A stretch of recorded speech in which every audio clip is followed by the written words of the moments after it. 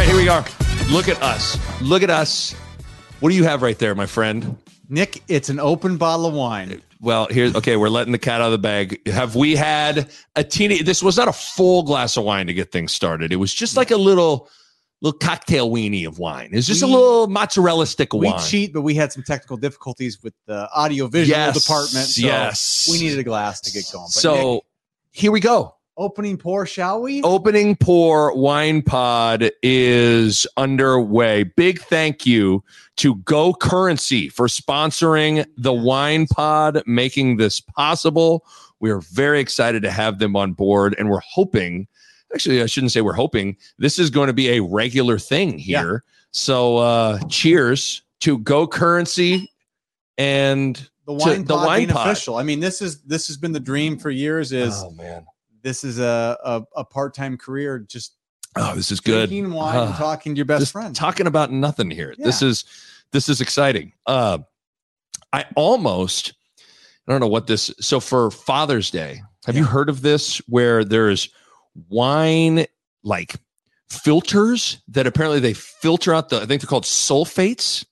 I mean, I've heard so like the more sulfates in your wine, the worse. That's where so it's like it's something you stick in the wine, you pour it all out, and it goes through this filter system and apparently removes the sulfates. And it's supposed to get rid of your headache and any like allergies with it. I've done it a couple times. I can't decide if I have just bought 6 bottles. I'm not hungover. No, that's how. So that's why I haven't done it. I feel like you have to drink a whole bunch to really test it. My wife and I have done it. I wanted to do that tonight, but. So one of the things I heard about sulfates and the people that really know wine should correct us here. Right. I heard that that's what gives you the hangovers, but like European wines don't have sulfates or something. I don't know. I don't know. They'll say it on the bottles if they have sulfates. Like this one contains sulfates. So see, there you go. See, I remember when I first started boozing. So I didn't drink in high school, and then when I first started drinking at KU, I mean, of course, when you first start drinking, you have one like I'll have a cranberry vodka. You were cranberry and the newest vodka Taylor Swift city. For 2 years, you were cranberry vodka. No, what was terrible was I could never find the drink I liked. What are you on your period? This guy, get the fuck out of here. No, the drink that I found that I liked was a Long Island iced tea, which is like the worst thing you could possibly drink when you have no tolerance. So your boy would be hung over like a mug. But you were also 20. Yeah. And I'd wake up and go to practice at Kansas and like be able to do my thing. Yeah, and hangovers are relative in college. Well, but what I'm saying is I remember when I first started drinking, I was just like, how is there not? We have come so far in society and technology and science. Like, we've yet to really cure a hangover, just like a legitimate, like you booze, no hangover. Somebody's working on it, right? People like drinking enough. Peter McGilligan from the Drunk Irish Times. The Drunk Irish Times are on the story. There's word out of a science laboratory there trying to get rid of what we call hangovers. I say hangovers make you a man. This is Peter McGilligan from the Drunk Irish Times. If there's a drunk man, we're on the story. But yeah, I think people are on. I've heard a lot of stories about. Like there's all sorts of like flavor. Like that's the big thing right now. It's like flavors and beers and I can't do that. Like the Trulies and stuff like that. Like I have like one sip of beer. Like that's not bad. And then if you have like half of a can, your boy is just like needs an Alka-Seltzer. I've pretty much I'll do a whiskey once every so often, right? But mostly it's beer and wine. Beer and wine. Baby. I feel good. It just like I crave it. I feel the best after wine the next day in terms of like best being relative. You're not feeling 100%, but you feel like I don't feel it. Like if I drink beer or whiskey, I'll feel it. I mean, beer and wine are equal to me kind of, but yeah, whiskey. If I have a couple whiskeys, next day I'm like, I get so many people telling me when are we going to do we need to do a beer pod. If someone wants to like give us some beer, we'll drink a little bit of beer. Yeah, or if there's a winery out there, any sort wants to throw us some wine, we'll do that too. Yeah, a Midwest winery or Midwest brewery. That would be the I'm down for that. I mean, it's not like we're anti drinking beer. We drink beer, but just wine is just so good. Okay, we got a lot of things to hit on. Yeah. I did get some listeners to send in some mailbag questions. We'll get into that. We're going to get into a prediction for Nebraska and North Dakota. We're taping this. It's Wednesday night. It's almost 8:30. Peter McGilligan of the Drunk Irish Times has really taken off, which is fun with our last game recap pod. If you haven't gone and listened to it, it's on the podcast feed. Make sure you go and check that out. By the way, my wife listened to the recap pod. She was like, this was her quote. She goes, "It was funny. By the way, what's an onside kick?" And I was like, what? Would Courtney, does she know if you just said, what's an onside kick? Does she know what an onside kick is? Oh, without watching the game and just right now, like you go to it right now, give it just okay. So that's I was like, wow, really? You don't know what an onside kick is? But see, that's the weird thing about football. Football is a sport that, for whatever reason, I find like girls have a hard time. There's a lot of things going on in a football. There's a lot of positions. There's a lot of terminology. There's a lot of situations. There's a lot with football. And I think they struggle, like all the positions, and like the concept of like line of scrimmage, which we take for granted, is like, duh, right? Like it's a line of scrimmage. They just don't even like, it doesn't make sense. Well, why can't they go forward or why? Like they're really struggling. It really is. Why these imaginary rules are followed. Right. Why don't they just? No, you can't have that many people on the line. Well, why not? Well, you just can't. That's just the rules. Like it's the line of scrimmage. Like. You can't. No, but and I wouldn't say he's women ineligible. He's ineligible to catch the ball. It's like ineligible. What are we talking about? There's a lot of rules. There is a ton, and there's just a lot of things. There's a pooch punt, an onside kick, a whatever. Like, I mean, you could go on and on and on and on. And so I just think more so than, not to say that there aren't like, in basketball, man, when they were running a lot of 2-3 zone, there was a lot of 3/4 court press. There was a lot of high ball screens. There's flow, right? The flow changes the concepts of basketball, right? Like you can understand because you're like, I'm playing defense. It's fairly straightforward. It's straightforward, and it's never stopping. Football, it's start, stop, strategy. Stop, strategy all the time. And I think that's hard for people that don't know football because there's so much strategy. Well, why is it that you've seen, I even think Frost and the staff did it. They had like a ladies' night where like women could come in and like learn the game. You don't see a ladies' night for like it's baseball. Ladies' night. And Frost is tight. I don't know why they don't do that. All they're doing is looking at Frost and being like, hey, Scott. Show me the tight end. Okay? That's the girl joke. Nice guns. End. I know. But why you don't see a ladies' night for like basketball? Like Fred Hoiberg's not having a ladies' night for Husker hoops. I think football has to be explained. But that's just interesting. Detail. Like, it's is football that much more complicated? It's more strategic. It's almost like war. Like there's a lot of correlation between football. It's just land acquisition. Yeah, that's all, and that's all war is. Like this is my territory. We now, have to push. Son of a bitch. Like we're at the Somme. We're at the Somme in France. We're trying to take this much yards. That's why they use the terms like blitz. I mean, this comes out of the World War. Yes, that's right. Yeah, but I just was I laughed, and then I maybe was like, maybe it's when my wife was like, what's an onside kick? I was like, wow, really? But she's not like, homegirl doesn't know much about sports. I actually have talked about, we've never done this. When I first launched the pod, we were going to have a reoccurring bit where it was going to be sports trivia with my wife. And she was going to come on and we were going to ask her. I mean, it was basically like, the Stanley Cup is for what sport? I mean, Nick, she'd miss them all. All of them. Especially under pressure, all of them. Name 3. For a while, I would test her with this. Name 5 teams in the Big Ten. She'd be like, Texas Tech. I convinced my wife that every week she'd be like, who's Nebraska playing? I'd be like, they're playing the Muskies. I kept saying this. Why would you do that? Because I wanted to just like, I give her the straight face, like, the Muskies. And she's like, no, they're not. You said that the other week. No, I'm like 2 weeks in a row, the Muskies. Just testing like how much is she actually paying? I'm not going to throw one of my mom's friends under the bus, but one of my mom's friends asked, heading into this last week for Nebraska, so how good is Dublin? Serious. Thought Nebraska was going to go play Dublin. Oh, man. I mean, what are you going to do? I mean, it's just like, if you're a guy, you're like, your friends might disown you for that. What, man? What's What wrong are you with you? talking about, Like man? you'll lose friends over that comment. Right. Or you'll never hear the end of it. No. As a guy. But yes. So, my wife. Yes. So she didn't know what was going on. But nevertheless, the Nick Bob podcast is brought to you by Pella Windows and Doors. And I want to talk to you guys about energy efficiency. And if you go into Pella's website right now, you look at it. And how about this? 1, 2, 3, 4, 5 different types of windows or doors.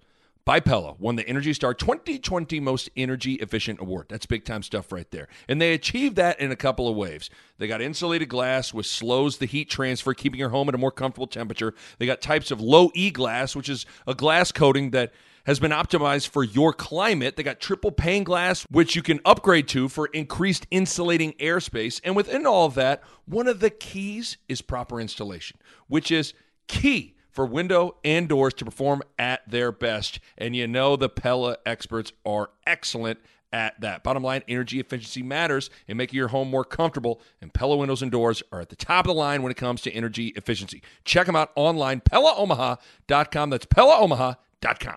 Hey. Okay, so with structure with this pod, we want to have some maybe wine themes, like the first pour, like the big topic. We have the refill in the middle, and then we're going to have tipsy predictions at the end, because this is going to be usually the midweek pod, and we're predicting for the weekend's game. So we're going to give a Nebraska and North Dakota prediction. I almost couldn't do it. We already did the first pour, but this is more like the leftovers from, I have some leftover thoughts from the weekend. Okay. I don't know if you real quick, have you had any I went to the cabin for 3 days, and I tried to get away from it. You haven't been thinking about it? A little bit, but not. I've been trying to sort of just be like, all right, we finished the last pod, and I said, it's the first game. It's a long season. So I was kind of trying to because it is a long season. Everybody needs to take a breath. It was a long, I literally for 24 hours, I think I just talked about it nonstop. Well, because that's the thing about football. We wait so long, and there are so few games, and we're starving for the game, and we have a huge takeaway from the first game, good or bad.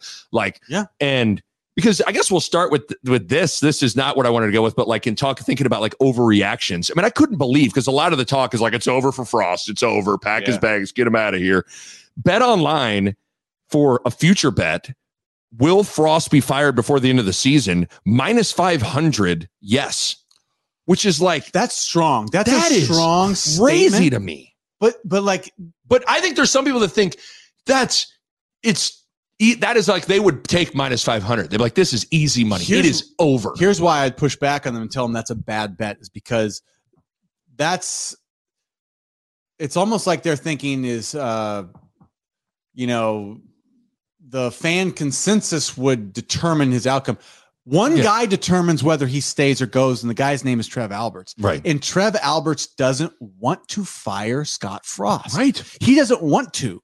So that gives Scott Frost every opportunity to keep his job. Right. Right. So that's where that line, I think, is more of like a maybe you're pandering to the fans or something, people that are pissed off after a loss and the onside kick. Like, that's the emotional part of it.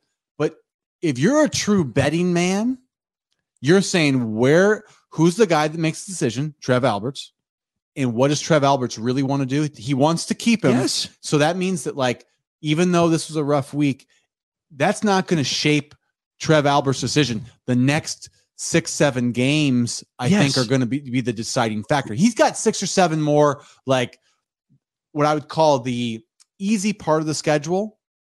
That's going to be Scott Frost's resume, is, when he gets through Oklahoma, and then it's Indiana, I really think Rutgers, Purdue, yada, Illinois, like, that's going to be the test. Right. Not necessarily Northwestern over. Yeah. Yes. Okay. Shelve that, because we got a bunch of mailbag questions on that, and I have some thoughts. But quick leftovers. Okay. We talked about this, but I want to just repeat it.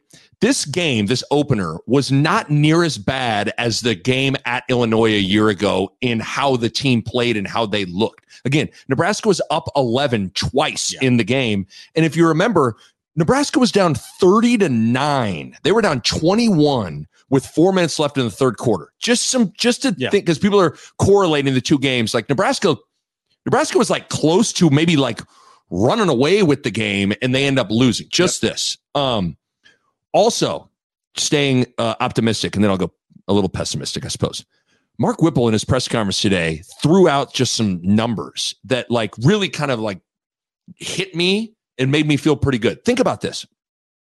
First 3 quarters for Nebraska. New offense, new coordinator, new quarterback, new running back, new receiver, like a lot of new. Through 3 quarters, 440 total yards, 28 points, 1 turnover that was kind of iffy. I don't think it was a turnover. They were good on third down.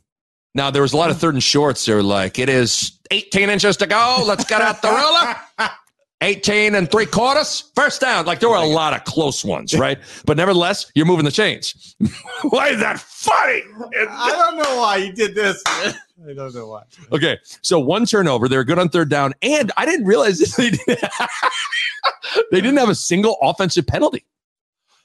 That's the other part about this. So Whipple right now is like, Whipple. I was like, I want to marry you. I will marry you, Mark Whipple. Marry you right now. Sometimes you just need somebody to tell you how it is. Like Mark Whipple's like, by the way, 440, y'all don't know anything. We're like, we don't know anything, Mark Whipple. You're right. Thank you for correcting me. I believe again, man. I went from I just needed you to tell me. He just was like, we just didn't finish. And I preached to the guys, we got to finish the game. And it's like, I went from like, I'd like to cast my vote for greatest offense in college football history for the 2022 Huskers. But that's like that's the beauty of coaches. That's how I guess. You know, like, I'm already sweating. Me and you are pretty level-headed guys. I think. Maybe not with Nebraska football, but like no. But the point is, I think we are. But even us with Nebraska football, we're not. Like we get so wrapped up in it that one loss makes you just lose it. Like Mark Whipple came from somewhere else. He's like, am I seeing the same thing you're seeing? Like it's not, we're not in that much trouble. Like sometimes that's where, like I said on the last pod was, it took like 24 hours. I was better. Like you need to sometimes just calm down when you want it so bad as a fan, you get out of your mind basically. And you, again, there's a part of like you're starving for football, and there's this build up to that first game. And if it doesn't go, if Nebraska would have won 63-0, people would be overreacting maybe the other way, you know? So, sure. But I just thought that was like 440 yards, 28 points, 1 turnover that was shaky, good on third down, no offensive penalties. No turnover. I mean, no penalties. Like that's pretty good. Like that's the part. 2 things. I thought our pass protection looked a mile better than I was expecting. And the ball kept coming out fast, like on like Casey was chilling in that mug, wasn't he? In rhythm, but it was out of his hands. He dropped back and the ball be out in rhythm on time quickly. And I have never seen that from a Nebraska passing attack. So Nick, that's the first game with new guys and a new offense coordinator. Like you can't ask for more than that probably on the first game. Right. So, and keep in mind, everybody was the jury was out on how the offense was going to look. My biggest concerns on our 3 big concerns, you know, quarterback, quarterback, receiver, offensive line. Right. And they were better. O-line pass protection. Casey Thompson was good, and receivers, at least, you know, the 2 dudes were pretty good. And then, so I don't know. I just thought I heard that and it made me feel better, and I wanted to share it with you so you would feel better, and thus everybody would feel better. Okay. So there you go. Now there are 2 other things. It is frustrating that the very first opportunity this is twofold, very first close game, very first opportunity, then for Casey Thompson, because there's a lot of, I think a lot of people told themselves, including us, it was like Adrian just never came through in the clutch. If they just had a quarterback that could come through in the clutch. Yeah. It's too bad that first opportunity Casey Thompson couldn't come through. I will say the final situation, 99 yards, no timeouts. And then Wyatt Lever, his hands. He got his Butterfinger game right. They're like, Lever, get in there. Put that Butterfinger down. Sorry, coach. But wrong time to eat a butter sandwich. Jeez, is that good? But so it's a tough spot. It's a tough spot for him. I'll say this, though. The positive was he got us out of our end zone. Trey Palmer made a nice little getaway. You know, like the momentum was going. Did Casey throw it a little hard? Maybe? It was a little hot. But let me just tell you something. In the clutch, if it hits your hands as receivers, I don't care if it's a Brett Favre fastball. Yeah, like they shot out of a gun. Catch that thing. Right. So I don't think I felt bad about Thompson in that drive because he looked like he was confident. Neither did I. I just was saying that, like, you know, we've told ourselves this tale. Taken us down, he would have been like legend status. Oh yeah, I mean, but we told ourselves this tale, like, just need a new quarterback, you can get a new outcome. It's not all his fault. Simply pointing that out. It is frustrating because did you see the stat? Schick pointed this out. How dare Schick? He pulled some stuff from ESPN Stats and Info, but the first opportunity to win a close game, it doesn't go well for you. But how about this nugget? Before the onside kick, Nebraska had an 88% in-game win probability. This was the 7th time Nebraska lost a game under Scott Frost when it had at least an 80% chance to win at some point. And the 4th time in the last 9 games. 2018 at Northwestern, 97% chance of winning. That was the ultimate one. Yikes.com. 2021 Iowa, 95% chance of winning. That was up 21-6 at the end of the quarter.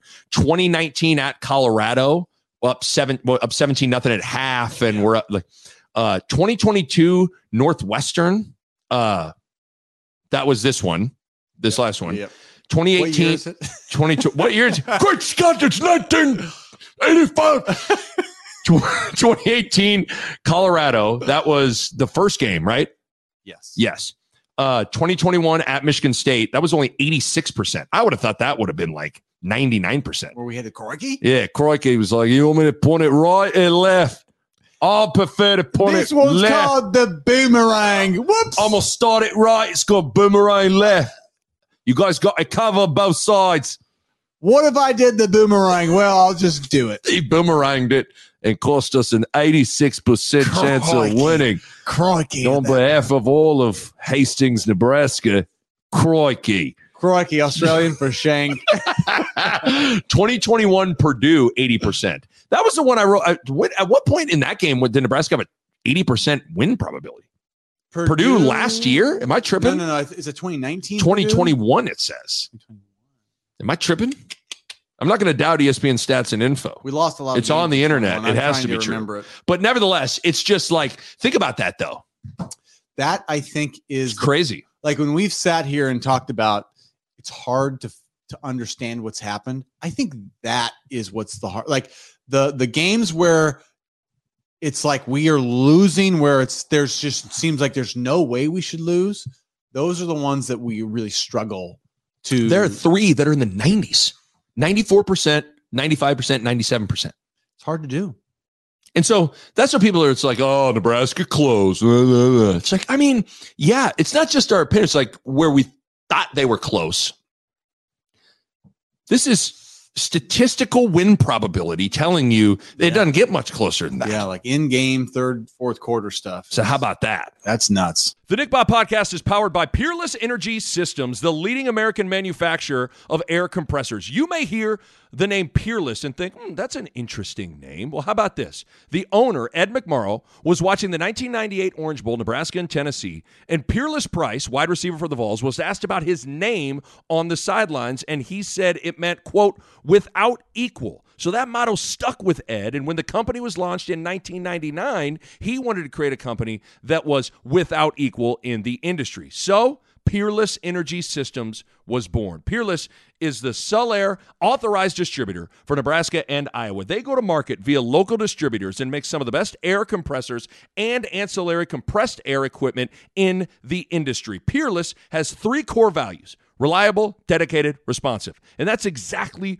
what you get. They are locally owned and operated. They have certified compressed air auditors on staff. They have a large local dedicated rental department and 24-hour emergency response for service, parts, and rental equipment. So if you are in manufacturing, food processing, utilities, transportation, refineries, maybe you work in a body shop, car dealer, automotive, countertop makers, I could go on and on, but you get the point. For any air compressor needs, Peerless Energy Systems has you covered. Go to peerlessenergy.com. That's peerlessenergy.com.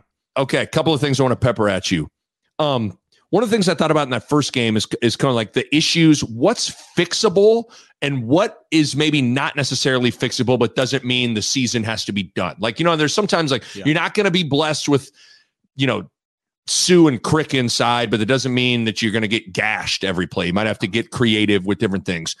A couple I wrote down: the bus runs, the bus pass touchdown. The bus. You talked about communication fixable. Yeah, I think in my opinion, the communication, a lot of it is, I think, the secondary. I think the young secondary is, they have a long way to go with figuring out how to, like, in the moment on the field, make quick decisions and make the right calls.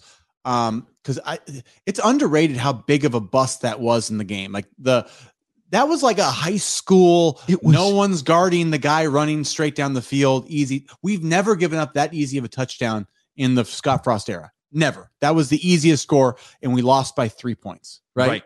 And don't forget about, in that moment, it was 14-3. Right. We're up 14-3. They don't have any confidence. We give them an easy, was it a 50-yard touchdown or something? Yeah. Right. And the quarterback's running down the field, pumping his fist, getting excited. Right. He goes on to have a great game, but that type of play is an unacceptable bust. It's one thing to be like, all right, you give up a few yards. Like, you gave up a uncontested, touchdown. That's going to be what I'm going to be looking at, is that secondary. Can they communicate and be sound in that? Because that's controllable, but like, it's also like they're new, and I'm yet to see them like talk it out. I've always felt like at Creighton we would run a matchup zone. Yeah. And the most important people in the zone are the dudes in the back, because they see everything, and so they can talk and call stuff out. Is it the same thing for the secondary in football? Now, usually I feel like your backers make a lot of the calls, but like that's not. Between Deontay Williams, Dismuke, Cam Taylor, Britt, like you had JoJo, even you had a lot of experienced guys that have been together a lot, where communication can kind of cover up for a lot of stuff. I mean, we have 4 new starters. Right. No, I guess Newsome was a starter for a good chunk of the year. So Newsome's was been there, but the 3 guys are new. Got a lot of new dudes back there. I'm just saying, young, like new and young. Right. And, those guys last year, they weren't perfect, right? But they were good, and they just had played a lot of football together. They had been together for, I think, 3 or 4 years at least. Yes. And so I remember hearing about Williams and Dismuke being like, we don't have to talk to each other. We just we give each other a look, or we just know what the other guy's going to do. That's very underrated. It's underrated to just have that throughout a game where you don't have to think, and you're making the right checks without having to talk sometimes, or like a look gives it, right? Where these young guys now are struggling to know what to do, let alone communicate to the other guy, here's what we're doing. Or trust. It's not like trust. I'm going to do my job. Are you going to do yours? I don't have to.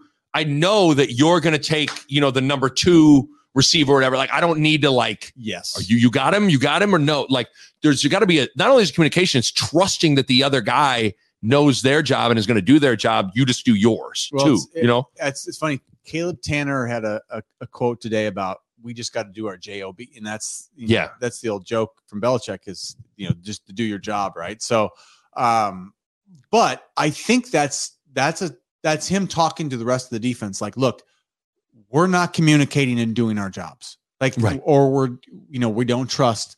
So that's telling that's that statement. JOB. If you're talking about JOB, that means people are not doing their JOB. Right. So I think that's something that can get better.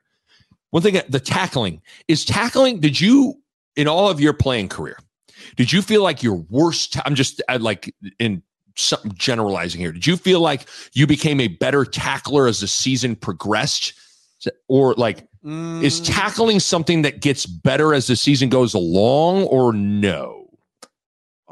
Because I feel like in camp too, the one thing, a lot of the rules have changed with how much you can hit and how much you're full padded up and all that stuff. And I also think Nebraska went hard in the other direction of maybe trying to keep guys fresh. Yeah. So maybe you're not tackling as much. But speak to that. Did you feel like you became a better tackler as the season progressed? I was hoping this was the case, because I was like, they're going to be great tacklers, man. Nick, just for you, yes. No, Okay, I don't know. I don't know. Or no. I mean, if that's not true, you don't have to pander to me. I'm just wondering. Here's what I shock you. You were my teammate at one point that played defense. I did not become a better tackler. I was a bad tackler at the first game. I have something to tell you.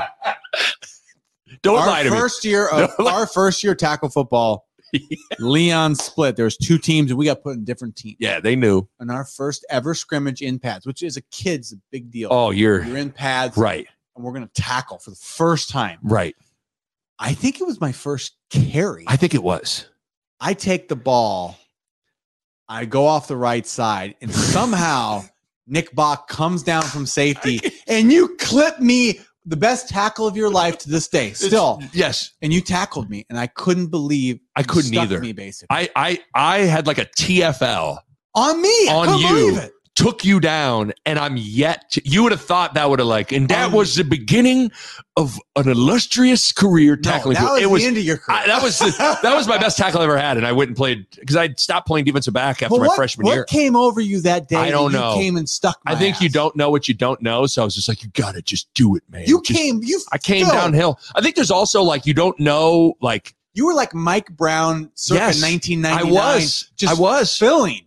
I think football is one of those sports. I think some people don't realize when you watch football, you don't realize the stuff you see, it hurts. Oh yeah. It hurts. Hammering a guy, taking on a block, trying to truck that stuff doesn't feel good. Yeah. So I think I had spent how old would we have been? 10, maybe 9? This would have been 4th or 5th grade. So whatever you are there, you're 10. You're 10 or 11. Yeah. So I think I spent 10 years watching football and just being well, you just hit a guy. That's what you do. And I didn't realize that it was it kind of hurts, dog.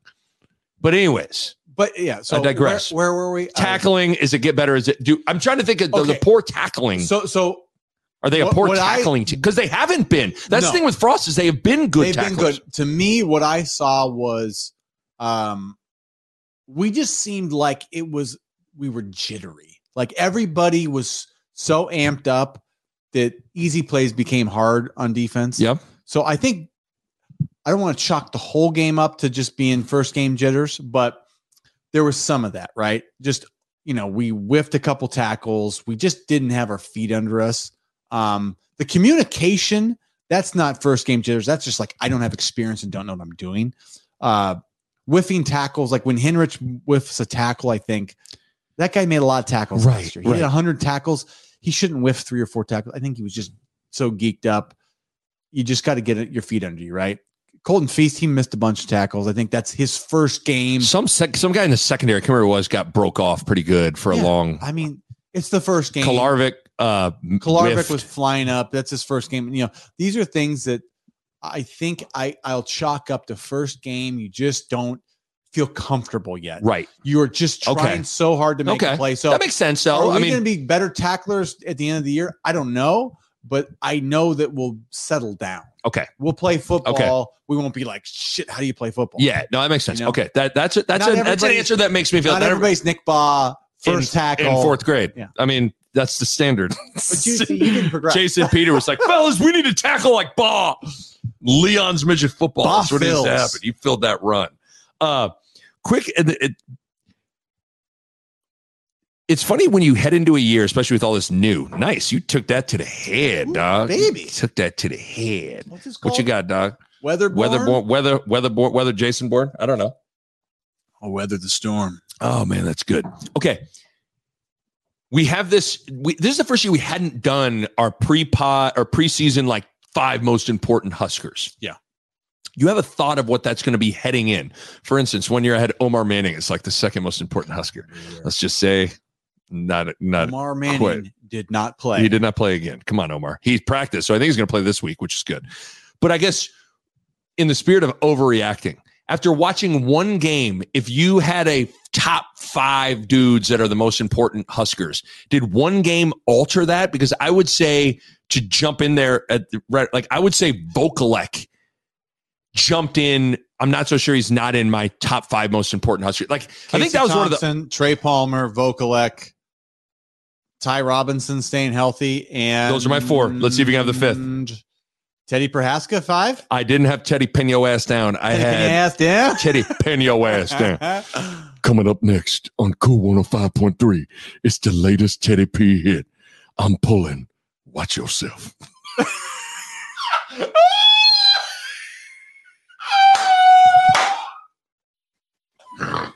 Oh, that's good. Oh, Teddy, pin your ass down. And then it's a song called I'm Pulling. Watch it.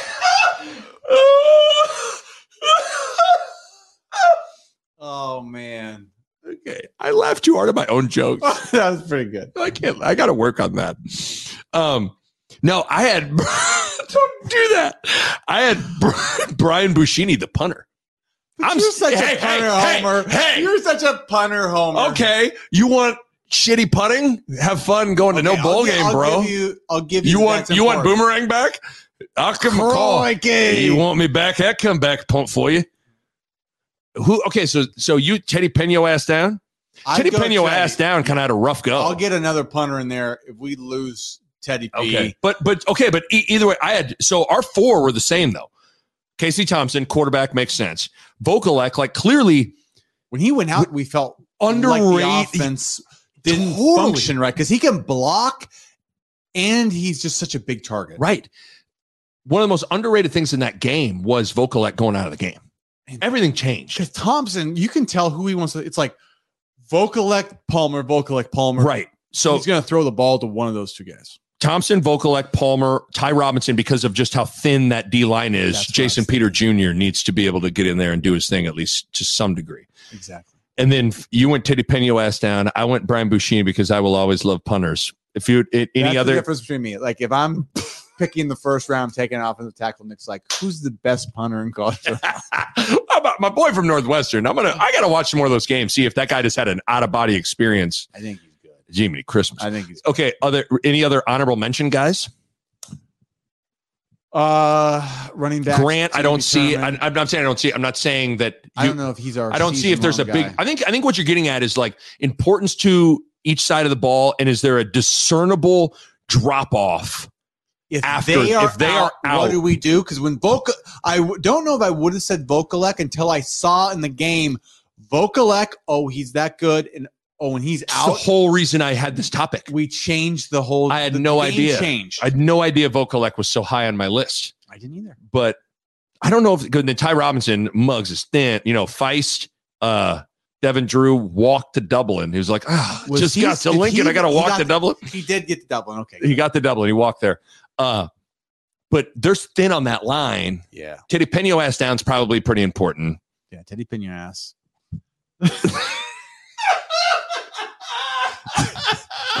Poor Teddy. He's got a name now. Teddy Peno ass down. I'm pulling. You better watch yourself. You talk about like, if you play that at last call at like a college party, I'm pulling. You better watch yourself. Man, that is good. But I just think I created that topic just to say like Vokalek, surprisingly important. Yeah.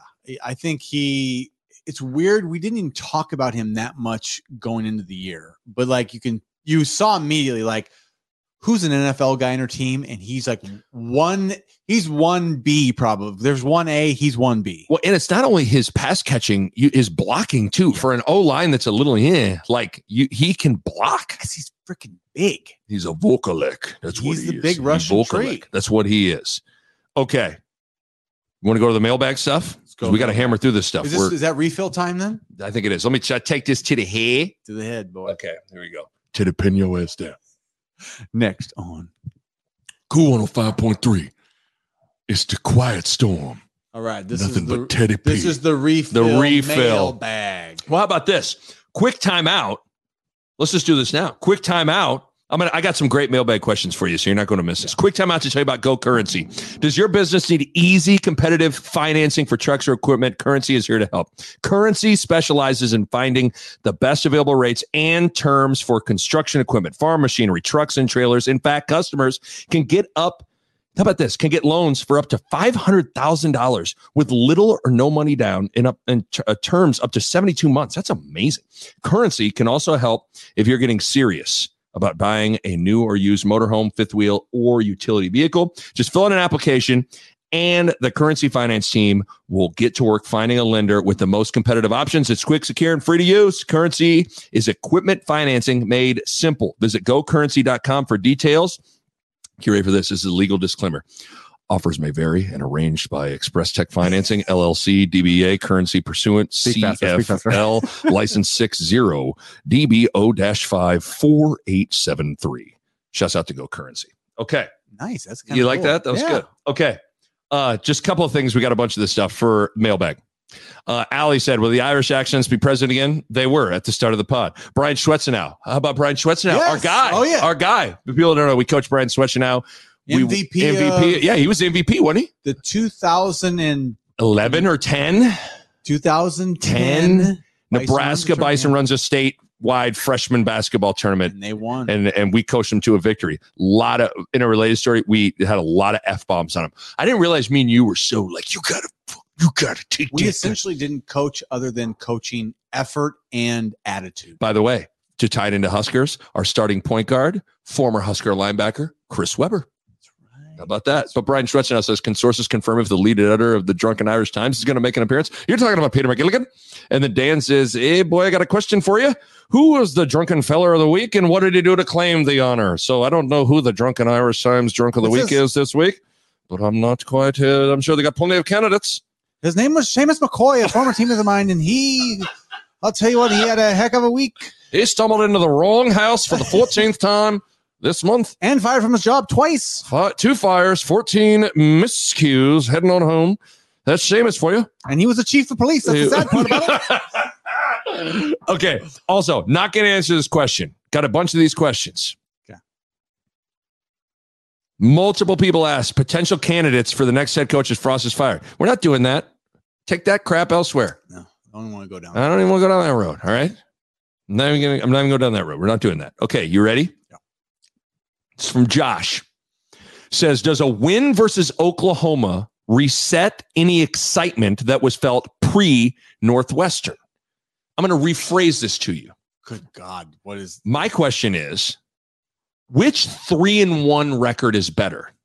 3-1 with the one loss being to Northwestern and you beat Oklahoma, or 3-1 with your one loss being to Oklahoma, but you beat Northwestern? If you beat Oklahoma, the clouds part, the sun shines, everything makes sense again. And Scott Frost they'll sign how much people. There's going to be a lot of people crunk if you beat the Sooners, and they'll be ranked. Oh yeah, top 10. I told you they play Utah and I think Kent State, so they're top 10 now. They play 2 teams they're going to be top 10. If you can beat Oklahoma, 51 years after the game of the century, like. Trust me, it's not even close. So it's not even close. Northwestern, exactly. We haven't had a signature win in a decade plus. The signature win when it's it's Fox's big game. Big noon kickoff. Their studio crew will be there. Yeah.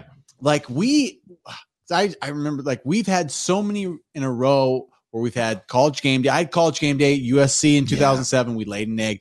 They came against Ohio State a couple Justin years ago. Fields, Chase Young. We've done Fanny that waxing. now. Yeah. I don't know how many times in a row, but we need a signature win, especially if it's a national game like that. It's not even close. Side note, I work for Fox. I should be the celebrity picker. I know Rob Stone. They should bring me onto the set of Big Noon Kickoff, and I should be the celebrity picker. You should start. I should start working on that right now. But there's no doubt. It feels like the sky's falling now. Watch them. If they win the next 2 weeks and go and beat Oklahoma, however horrific you feel now, you will feel like on top of the world. You could lose to North Dakota. You could lose, you could lose the next 2 games if you beat Oklahoma. Everybody will lose their mind. So there's that. Josh asked a bunch of questions here. You mentioned the word signature win. He asked, does a bowl game 6-6 with no signature wins keep Frost? Bowl game? Yes. Yeah. So does a bowl game 6-6, no signature wins? Going back to I got a bunch of these kind of questions of how many wins does Frost need to have to save his job? I don't know. I mean, Nick, remember? I know. I don't want to the be Vegas odds. Yeah, flippy floppy. The guy is Trev Alberts. Trev Alberts sees bowl game. It lets him keep Scott Frost. That's going to be his mindset, in my opinion.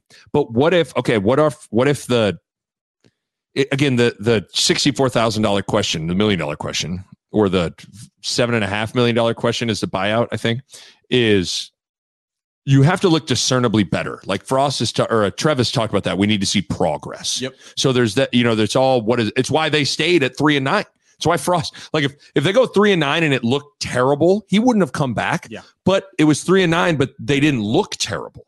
So there's that variable. But if the 6 wins, what if you're telling me he stays as the head coach? I'm just throwing this out there. I don't want to totally change my tune because I was bowl game. He's coming back. And I still feel like I'm there. Yeah. But if the 6 wins are North Dakota, Georgia Southern, Indiana, at Rutgers, Illinois, and let's say at Purdue. Yeah. He's back? Yeah. You think he's back? 6 wins, he's back. I mean, Nick, Trev Alberts does not want to fire Scott Frost. I think I'm with you. I think he wants does not. Yes. I know he doesn't want to. I mean, he just like the fact that Scott's here this year means that like Trev knows this is the best option for us is the new hires on offense, Frost going to the more CEO, and let Nebraska, a guy that knows Nebraska and Frost, knows what this state wants and needs. And then we just need to have some good things happen and then move on from there. That's what I've told. We've never had something good happen. You and I have been on the same page in this, where there's some people that Sip has been like, if I'm Frost, I'm telling the boys, we better get to 8 wins if we want to feel safe.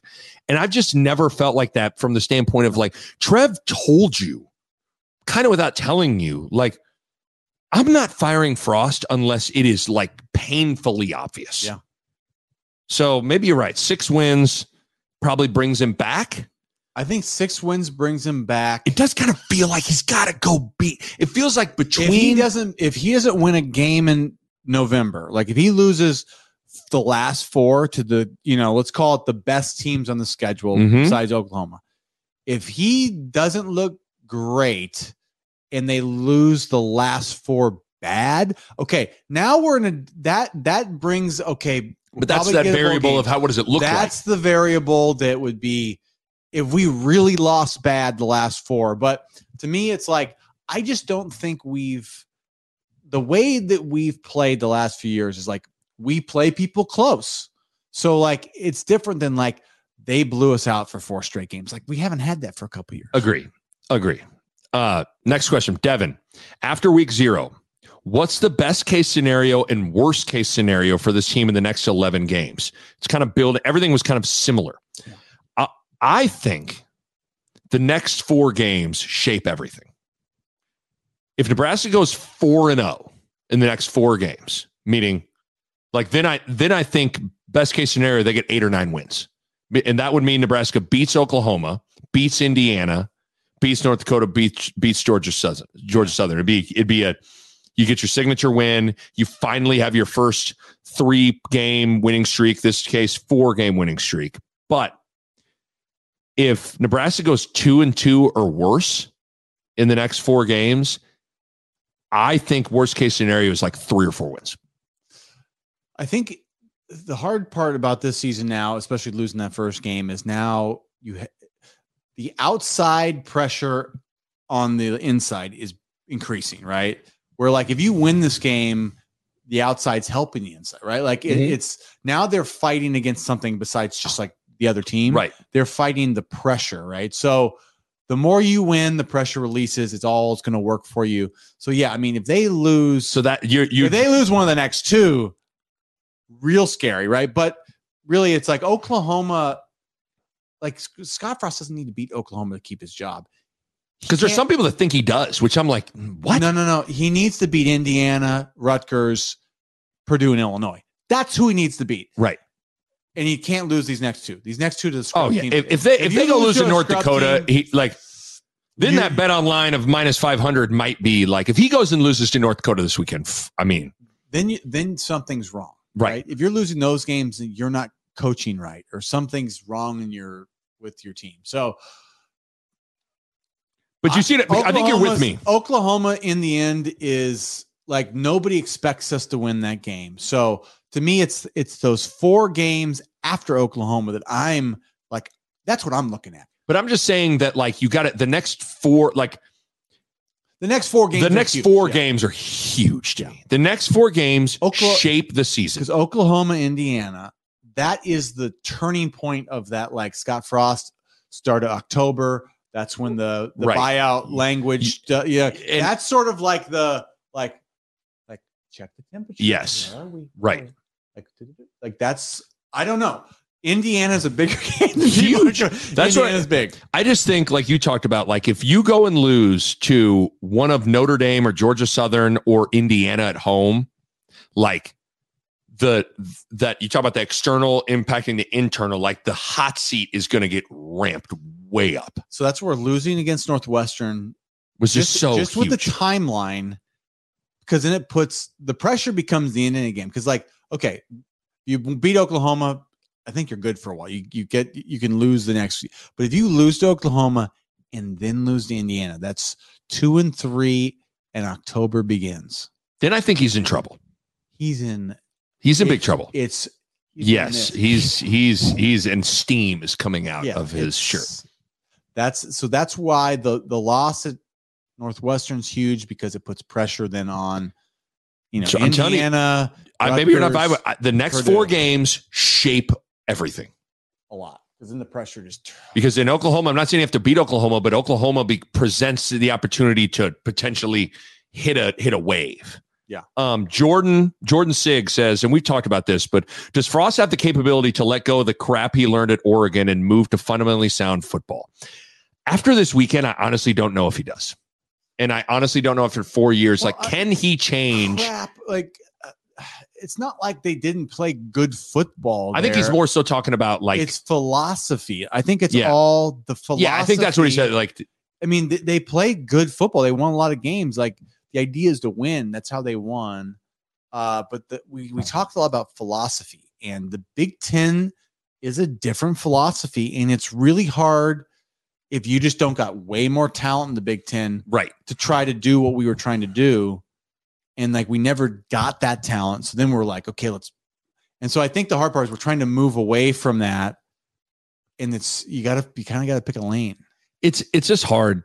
I mean, we talked about this with the, rehashing the onside kick. It's just, you would think after 4 years of losing and being on the hot seat that, if that's not going to force you to change or alter some thoughts, like, I don't know what would.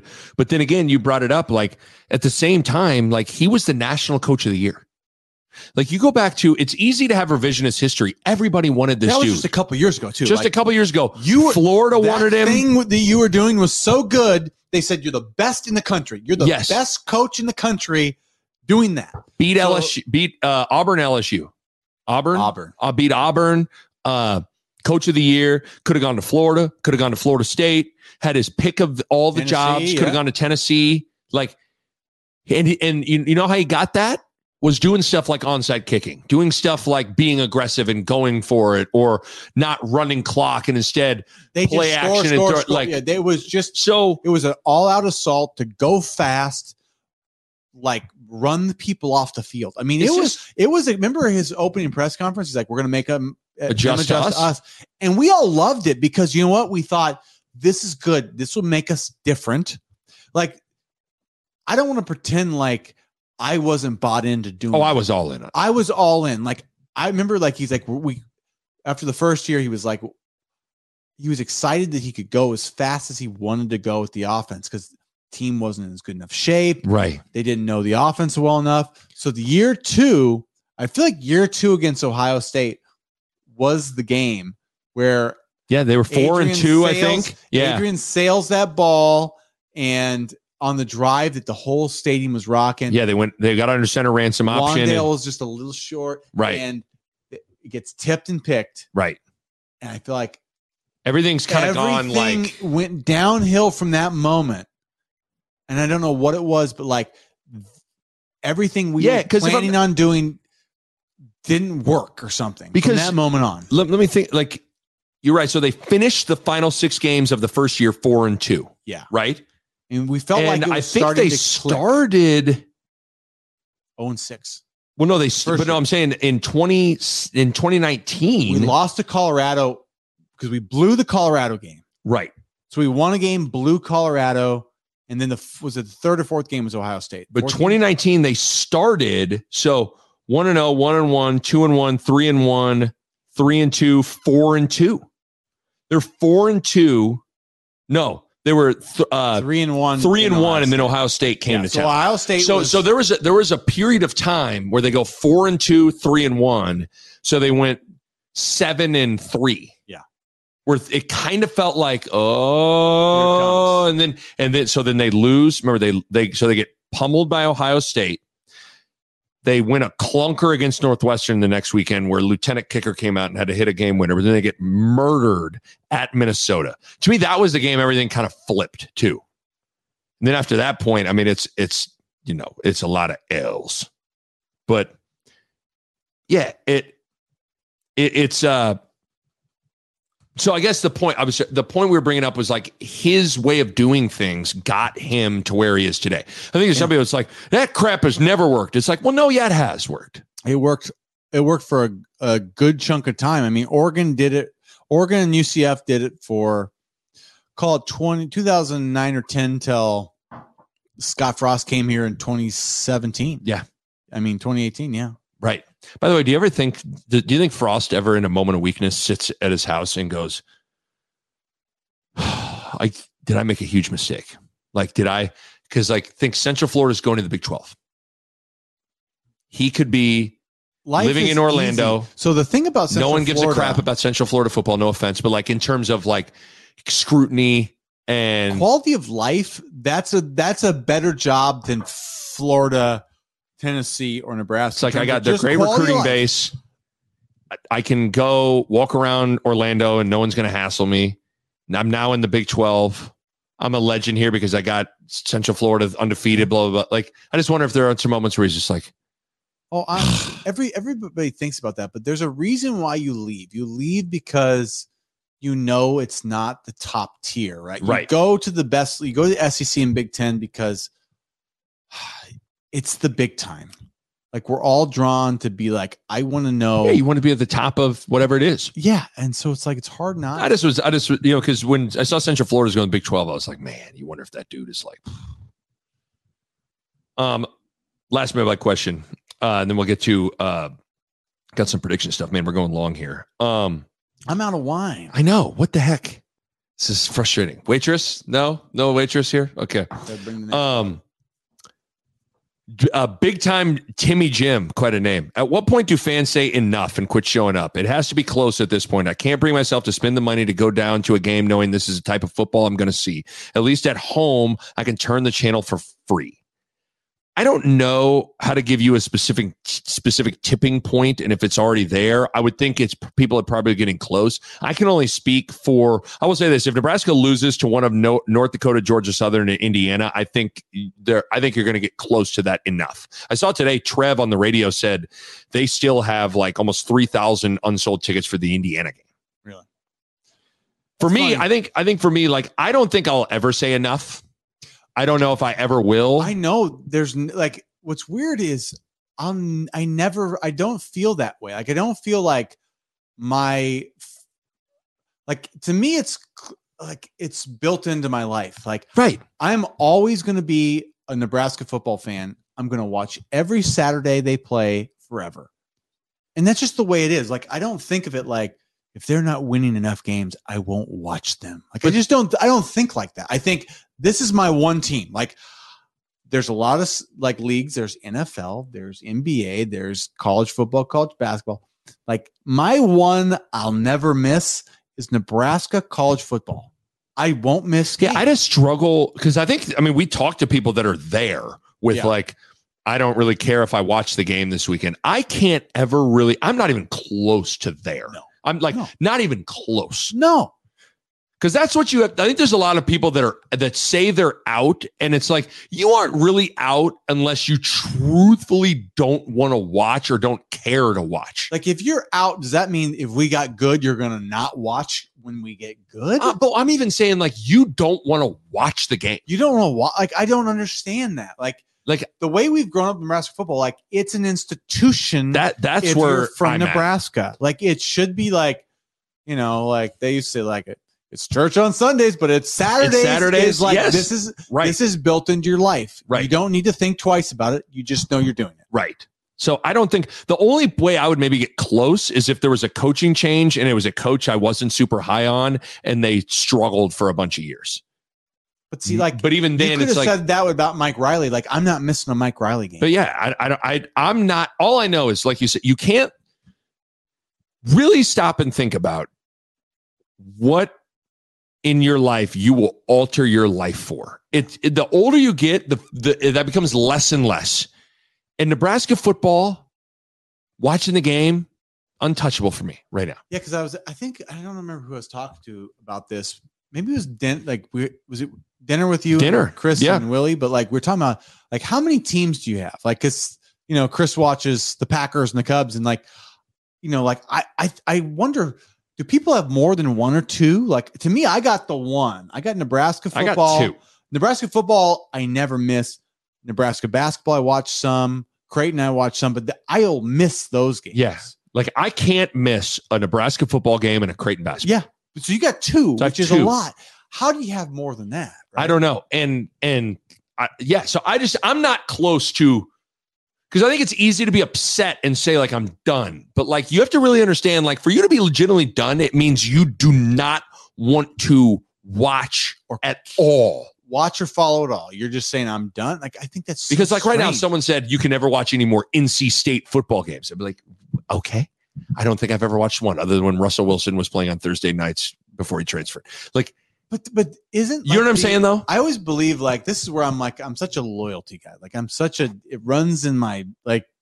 There's only a few things you need to be loyal to in your life, right? Like your best friends, your family, your wife, your kids. Like, be extremely loyal. And be extremely loyal to your team. Right. Which means that, like, if it's 10 or 20 years, they're going to just be in a hole. Yeah. Like, being loyal means you're going to watch them when they're the worst team in college football or the worst team in the NFL. Like, if you're a Jets fan, I hope you still watch them every week, even though the Jets don't win. Here's the difference is you and I are different in maybe if I had season tickets and I was having to pay a ton of money for it. Okay, that's a different thing. Like, is it worth investing thousands and thousands and thousands of dollars? Because that's what his point where he's saying, at least at home, I can turn the channel. Like, is it worth me investing thousands and thousands of dollars for season tickets? If you want to pull your investment there, that's an argument. Okay, that's the an argument is the university and the donations. Like, it's expensive. Yes, I can.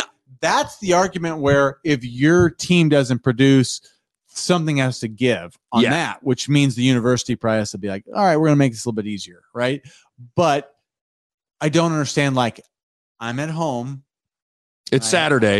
It's 2:30 cable and I'm not going to watch the game. Like that. I mean, even this weekend, North Dakota, like I am excited to watch that game. I'm going to the game because it's going to be great.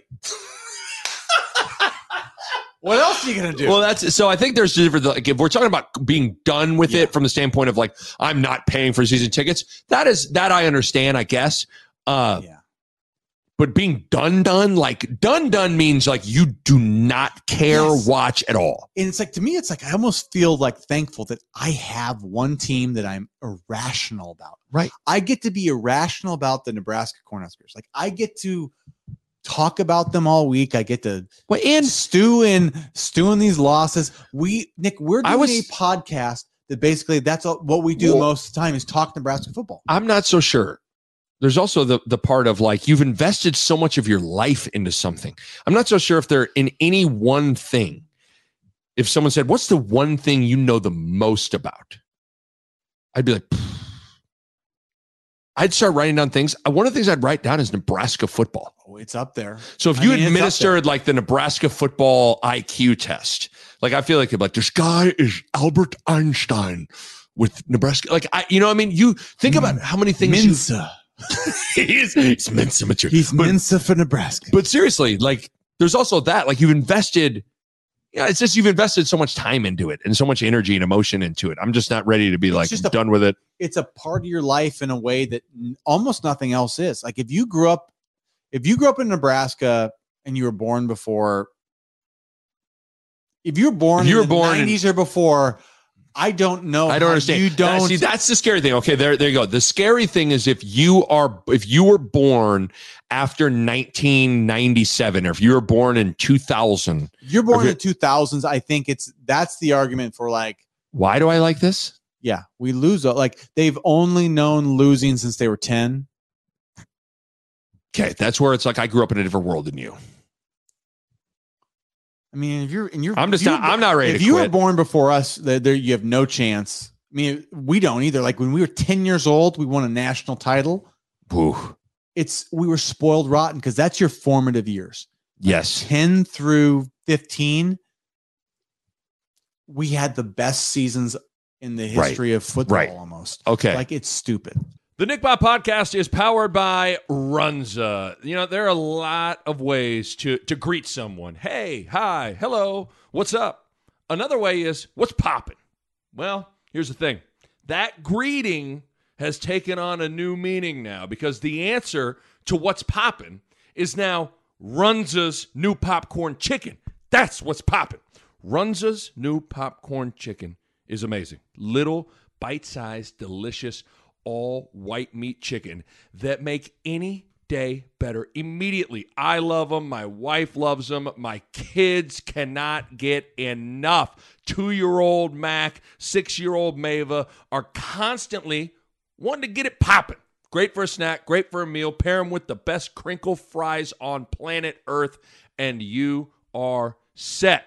All I got to say is you need to get out to a Runza location nearest you and get it poppin'. What's so hard to understand about that? Get it poppin' with Runza's all-new popcorn chicken. Runza makes it all better. I'm going to throw out a stupid idea. You can shoot it down. Okay? Before we get to tipsy predictions. Woo! Yeah, you know what? See, we need to start our drinking an hour early. I know. Now we're my question for you is, I could literally, this would be terrible. I could walk out of the studio and go get 2 beers that are right out there, and we could drink 2 beers, drink a beer apiece during tipsy predictions. The wine pod. Maybe it flies in the face of the wine pod. No, we gotta just. Okay, all right. Tipsy prediction times. Yeah. Nebraska Northwestern. The line, according to VegasInsider.com that I checked today, Nebraska's favored by 22.5. North Dakota, a couple of tidbits here I got from the Omaha World Herald. Yeah. Shouts out to the Omaha World Herald. North Dakota has 1 FBS win in its program history, which they beat Wyoming in 2015. The last Power 5 team North Dakota played was Washington in 2018, where they lost 45-3. North Dakota last year went 5-6, but they were close. They were a lot like Nebraska. Frost even joked about this. Again, this is from the Omaha World Herald. Chew on this. North Dakota lost 5. They lost 5 games in FCS play by an average of 4.6 points. Okay. North Dakota also either had the lead or a chance to take the lead in the fourth quarter in 11 games in 2021, but the team lost 5 games by single digits last season, which was the program first. How about that? Their quarterback also led the Missouri Valley Conference in passing yards and completion percentage. Okay. So that's a little just setting the stage. My first thought on this game before we get in the official prediction. Any chance for a hangover? Long flight? Those guys. A little emotional? I think there's definitely a chance for what I'd call the first quarter could be like, you know what I'm saying? Like, just... I wrote down better or early energy would be something I'm watching for. Yeah, I mean, this is for these guys, this is a first time ever thing. Like, you're going to another country, switching time zones, coming back, short week. Like, it's set up to be kind of a hangover game. Now, it shouldn't matter. You hope the crowd in the first home game that should help. I think they could be a little bit slow getting out the gates, but I mean, the reality is, like, when it comes to these like FCS opponents, like you should take care of business. Well, and that's the thing too. It's also important. I've always felt in those kinds of games, whenever we played Mississippi Valley State or something like that, the one thing you want to do is remove all hope right away. Yeah. Right out the gates. They will shut down if you put up 20 points in the first, quarter, first drive, march down the throat, 3 and out, march it down like 14-0, and you just pounded them. Like they'll start to think twice. The one thing you got to think about is, like, let's be honest, and this is crazy to say and it hurts to say, like, I bet North Dakota's coming here thinking like we could win this game, given how Nebraska's been the last couple of years. I mean, I know that hurts. It hurts to even think that, but the reality is, it's got to take some sort of. This would be disastrous miracle for them to beat us. You would think if we just play even the game we played against Northwestern, we win. Yeah, we could play worse than Northwestern and win. We just can't like give them a couple of cheap like pick six fumbles, like some sort of weird, bizarre like thing to give them a lead, and we feel pressure. Like we can't have that early. Other thing I wrote down is a big game for the trenches. It's like a big game for both the offensive and defensive line from the standpoint of both those units kind of struggled to a certain extent in the first game. And you want to see Nebraska come out and like it's an FCS opponent. You want to come out like both those units should have a lot of success. Nebraska should be able to run the ball. Now, I was hearing some stuff that North Dakota's a big blitzing team. You should be able to crease them with some runs probably, or like what? I don't know a ton about North Dakota, but just in general, a team that blitzes a lot, you're probably vulnerable for some big plays then, right? Yeah, it's usually boom or bust. Okay. But yeah, I just don't know. I just don't know a ton about. Oh, no. But and then you want to see that pass rush. I mean, I wrote a song called Mathis Got Sacks. Like Mathis needs to get a sack. Well, he needs the opportunities to like. Yeah, to your point, you never had like. I was watching him close last game. It was not. Did you like what you see? Did you look at his hiney? He's not. What'd you think of his hiney when he got in his 3-point stance? Did you like his hiney? Think about whose hiney did you like more? Thinking of Heinrich Harburg, and the joke is, hey, get you into my hiney. If I gave you the choice of Tanner's, guess what? The wine's out, and you asked me, did you look at his hiney? Did you check out his hiney? But honestly, though, did you like how he moved? Did you like his hiney? Nick, I did not. You didn't look at his hiney? I did not look at his hiney. But did you like how he moved? Not particularly, but he didn't have opportunities to really like. It was a no. Hit him with the Nick Baugh speed rush, swim move. Nick Baugh speed rush swim camp. Move. Go Nick Baugh speed rush camp. He didn't get a chance to get his reps there, but this game, I think he'll get a chance to just tee off on people. It'll be a good, sort of like. When like the prize fighters are like warming up for the big fight, they go face like Glass Joe and they just beat the shit out. Like we need to beat the shit out of somebody. Well, that's good. Right? North Dakota is our person. It would be really nice. You know what Nebraska needs is one of those stress-free, never a doubt from opening kick to final bell, dominate. Everybody needs to make some big plays to build confidence. So especially the new guys.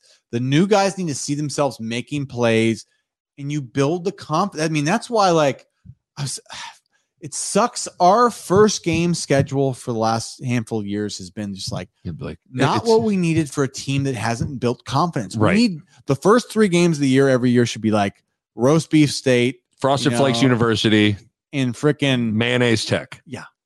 Right. But instead, it's not quite been like that. But no, we need to build confidence. It would be really nice to have a game where there's never a doubt. That's it. Like first drive, march it down, 3 and out, then punt, score again, 3. It needs to be that. Just dominate. Do you think? Do you think that's going to happen? I said 41-17. You got to score. You're feeling. I think we'll handle this one easy. I mean, it'll just be are they going to guard Trey Palmer? I don't know. Seems like it'd be hard.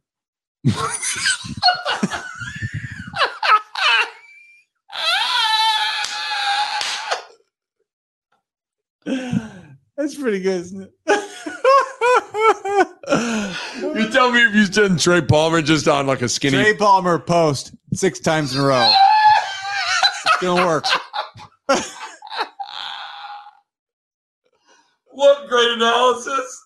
Oh, this should put you on Big Note and kick off. Like, I mean, what do you think? Let's go over to Bo. This is North Dakota. Trey Palmer. They're going to guard Trey Palmer. Seems like it'd be pretty hard. Am I right? Am I right, Matt Leinart? I'll take the Huskers. Hey, Urban Meyer. What do you think? Hey, Urban, what do you think? What do you think, huh? It seems like it'd be pretty hard to guard him. I think Urban might be like, I think you're right. I think you're right. I talk to my guys about that all the time. It's hard to guard guys that can run really fast. But, yeah, like Trey Palmer is going to be superior athletically. I mean, that's where as much my man's got the mouthpiece just like, I mean, that thing is just, I mean, put your mouthpiece in. Let's see if he puts his mouthpiece in. But, I mean, Nick, we got a stable of running backs that are all like, we're trying to find the guy. I think there's going to be a couple of them that are going to have good games. They're going to have places to run.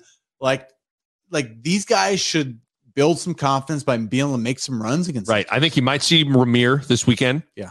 I think you might see Gabe Irvin this weekend.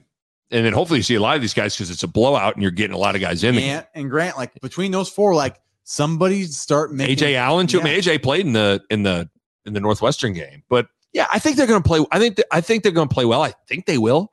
If they don't, like, it's just like I don't even know what else to say if they don't play. Like, I mean, obviously they got to win, but like, right. But at some point, but if we're doing the recap pod and it's like it was 21-20. If we eke one out, like, oh, I mean, man. it's like it's worse than the alternative, but at the same time, like at some point, you got to start like, yeah, you know, building it, and like Trev said, you got to see some progress. Yeah, like got to start getting it going a little. It's a young team. I think they'll find their foot in this game. I think so. So I'm going 41-17, and in the words of Bo Rude, are they going to guard Trey Palmer? Seems like it'd be pretty hard. Okay. That's what it would be. Okay, we've gone long enough, my friend. Maybe we have one after we turn off the mics. I don't know. But this wine was delish. Big shouts out to Go Currency for sponsoring the wine pod. Yeah. This was fun. We're going to be doing this every Wednesday. week, baby. Yeah, every Wednesday. We're doing it. So make sure you are ready for recap pod. Okay, We're doing recap pod after the North Dakota game. We'll probably tape on Sunday. You good for Sunday, or you want to go for Sunday? I'm predicting Trey Palmer. Trey Palmer is 3 touchdowns. According to you, he's hard to guard. He's going to have 3 touchdowns. So there you go. Okay, let's go get a beer. Let's go. Let's get a beer. A Huda Media Production.